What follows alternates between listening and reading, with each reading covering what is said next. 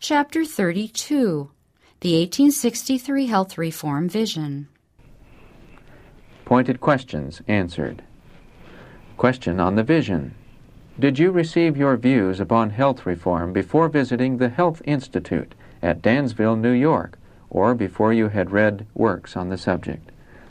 Editor's note: the most prominent of medical institutions in the United States featuring reforms in diet and in the treatment of the sick was at this time operated by Dr. James C. Jackson at Dansville, New York. Answer: it was at the house of Brother A. Hilliard at Otsego, Michigan, June 6, 1863, that the great subject of health reform was opened before me in vision. I did not visit Dansville till August 1864, 14 months after I had the view.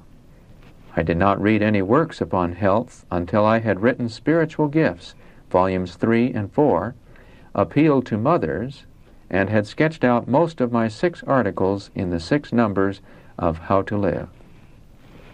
I did not know that such a paper existed as The Laws of Life, published at Dansville, New York. I had not heard of the several works upon health written by Dr. J. C. Jackson and other publications at Dansville at the time I had the view named above. I did not know that such works existed until September 1863, when in Boston, Massachusetts, my husband saw them advertised in a periodical called The Voice of the Prophets, published by Elder J. V. Himes. My husband ordered the works from Dansville and received them at Topsham, Maine. His business gave him no time to peruse them, and as I determined not to read them until I had written out my views, the books remained in their wrappers.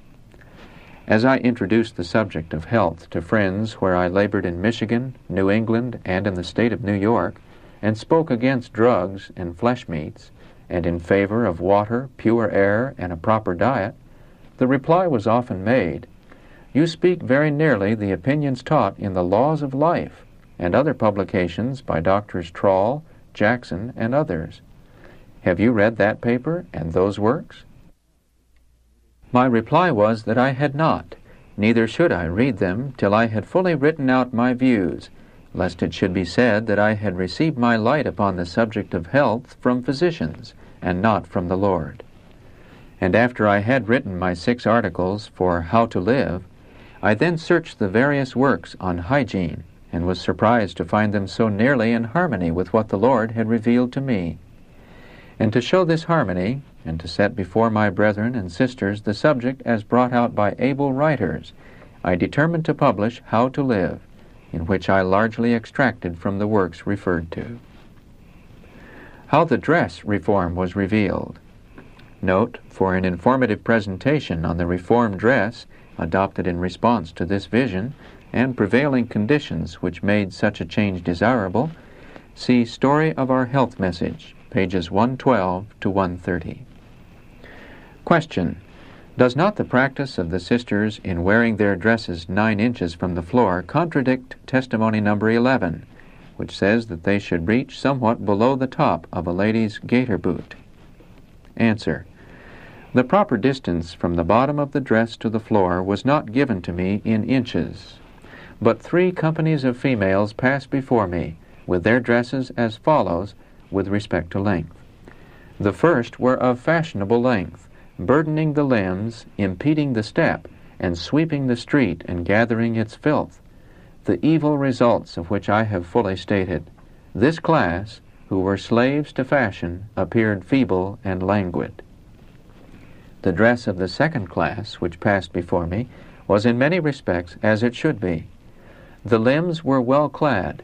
They were free from the burdens which the tyrant fashion had imposed upon the first class, but had gone to that extreme in short dress as to disgust and prejudice good people, and destroy in a great measure their own influence. This is the style and influence of the American costume, taught and worn by many at our home, Dansville, New York. It does not reach to the knee. I need not say that this style of dress was shown me to be too short. A third class passed before me with cheerful countenances and free, elastic step. Their dress was the length I have described as proper, modest, and healthful. It cleared the filth of the street and sidewalk a few inches under all circumstances, such as ascending and descending steps, etc. As I have before stated, the length was not given me in inches. Relation of the vision to writing and practice. And here I would state that although I am as dependent upon the Spirit of God in writing my views as I am in receiving them, yet the words I employ in describing what I have seen are my own, unless they be those spoken to me by an angel, which I always enclose in marks of quotation. As I wrote upon the subject of dress, the view of those three companies revived in my mind as plain as when I was viewing them in vision, but I was left to describe the length of the proper dress in my own language as best I could, which I have done by stating that the bottom of the dress should reach near the top of a lady's boot, which would be necessary in order to clear the filth of the street under the circumstances before named. I put on the dress in length as near as I had seen and described as I could judge. My sisters in northern Michigan also adopted it. And when the subject of inches came up in order to secure uniformity as to the length everywhere, a rule was brought, and it was found that the length of our dresses ranged from 8 to 10 inches from the floor. Some of these were a little longer than the sample shown me, while others were a little shorter. The Review and Herald, October 8, 1867. Health Writings on June 6, the day of the vision. Note, see Testimonies, Volume 3, page 13, for a portion of this. I saw that now we should take special care of the health God has given us, for our work was not yet done. Our testimony must yet be born, and would have influence. I saw that I had spent too much time and strength in sewing and waiting upon and entertaining company. I saw that the home cares should be thrown off. The preparing of garments is a snare. Others can do that. God has not given me strength for such labor. We should preserve our strength to labor in His cause and bear our testimony when it is needed. I saw that we should be careful of our strength and not take upon ourselves burdens that others can and should bear. I saw that we should encourage a cheerful, hopeful, peaceful frame of mind, for our health depends upon our doing this. I saw that it was duty for everyone to have a care for his health, but especially should we turn our attention to our health and take time to devote to our health that we may in a degree recover from the effects of overdoing and overtaxing the mind. The work God requires of us will not shut us away from caring for our health. The more perfect our health, the more perfect will be our labor.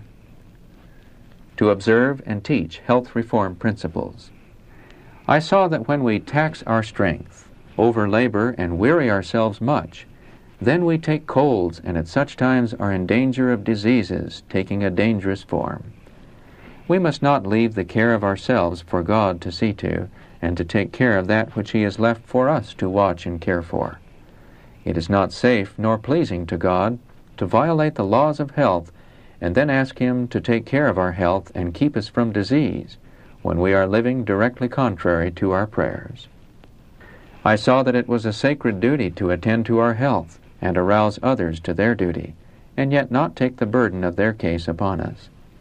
Yet we have a duty to speak, to come out against intemperance of every kind, intemperance in working, in eating, in drinking, and in drugging, and then point them to God's great medicine, water, pure, soft water, for diseases, for health, for cleanliness, and for a luxury. A cheerful, grateful attitude. I saw that my husband should not suffer his mind to dwell upon the wrong side, the dark, gloomy side. He should put from him saddening thoughts and saddening subjects, and be cheerful, happy, grateful, and should have a firm reliance upon God and an unshaken confidence and trust in Him. His health will be much better if he can control his mind. I saw that of all others my husband should have all the rest he can get on Sabbath when not preaching. I saw that we should not be silent upon the subject of health, but should wake up minds to the subject. Manuscript 1, 1863. A review in 1867 of the writing on health reform. Diseased minds have a diseased, sickly experience, while a healthy, pure, sound mind, with the intellectual faculties unclouded, will have a sound experience which will be of inestimable worth.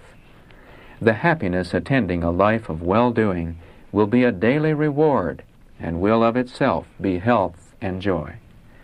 I was astonished at the things shown me in vision. Many things came directly across my own ideas. The matter was upon my mind continually. I talked it to all with whom I had opportunity to converse. My first writing of the vision was the substance of the matter contained in Spiritual Gifts, Volume 4, and in my 6 articles in How to Live, headed Disease and Its Causes. We were unexpectedly called to visit Allegan to attend a funeral on June 23, 1863, and then soon left for our eastern journey on August 19, intending to finish my book upon the journey. As we visited the churches, things which had been shown me in relation to existing wrongs required nearly all my time out of meeting in writing out the matter for them. Before I returned home from the East, I had written out about 500 pages for individuals and for churches. After we returned from the East, December 21, 1863, I commenced to write Spiritual Gifts, Volume 3, expecting to have a book of a size to bind in with the testimonies, which help compose Spiritual Gifts, Volume 4. As I wrote, the matter opened before me, and I saw it was impossible to get all I had to write in as few pages as I first designed. The matter opened, and Volume 3 was full.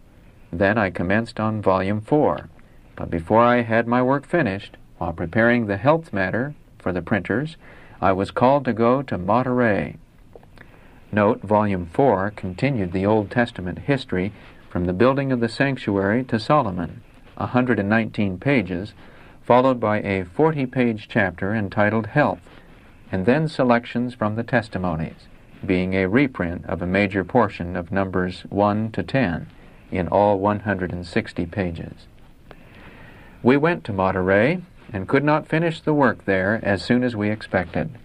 I was obliged to return to finish the matter for the printers, and we left an appointment for the next week. These 2 journeys in hot weather were too much for my strength. I had written almost constantly for above 1 year. I generally commenced writing at 7 in the morning and continued until 7 at night, and then left writing to read proof sheets. My mind had been too severely taxed, and for 3 weeks I had not been able to sleep more than 2 hours in the night. My head ached constantly. I therefore crowded into Volume 4 the most essential points in the vision in regard to health, intending to get out another testimony in which I could more freely speak upon the happiness and miseries of married life. With this consideration, I closed up Volume 4, August 23, 1864, that it might be scattered among the people. I reserved some important matter in regard to health, which I had not strength or time to prepare for that volume, and get it out in season for our 1864 Eastern journey. Written independent of books or opinions of others.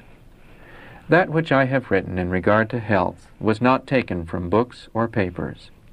As I related to others the things which I had been shown, the question was asked, "Have you seen the paper, The Laws of Life, or the Water Cure Journal?" I told them no, I had not seen either of the papers. Said they, "What you have seen agrees very much with much of their teachings."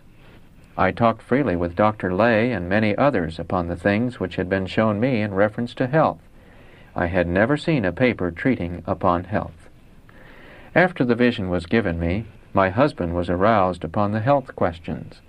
He obtained books upon our Eastern journey, but I would not read them.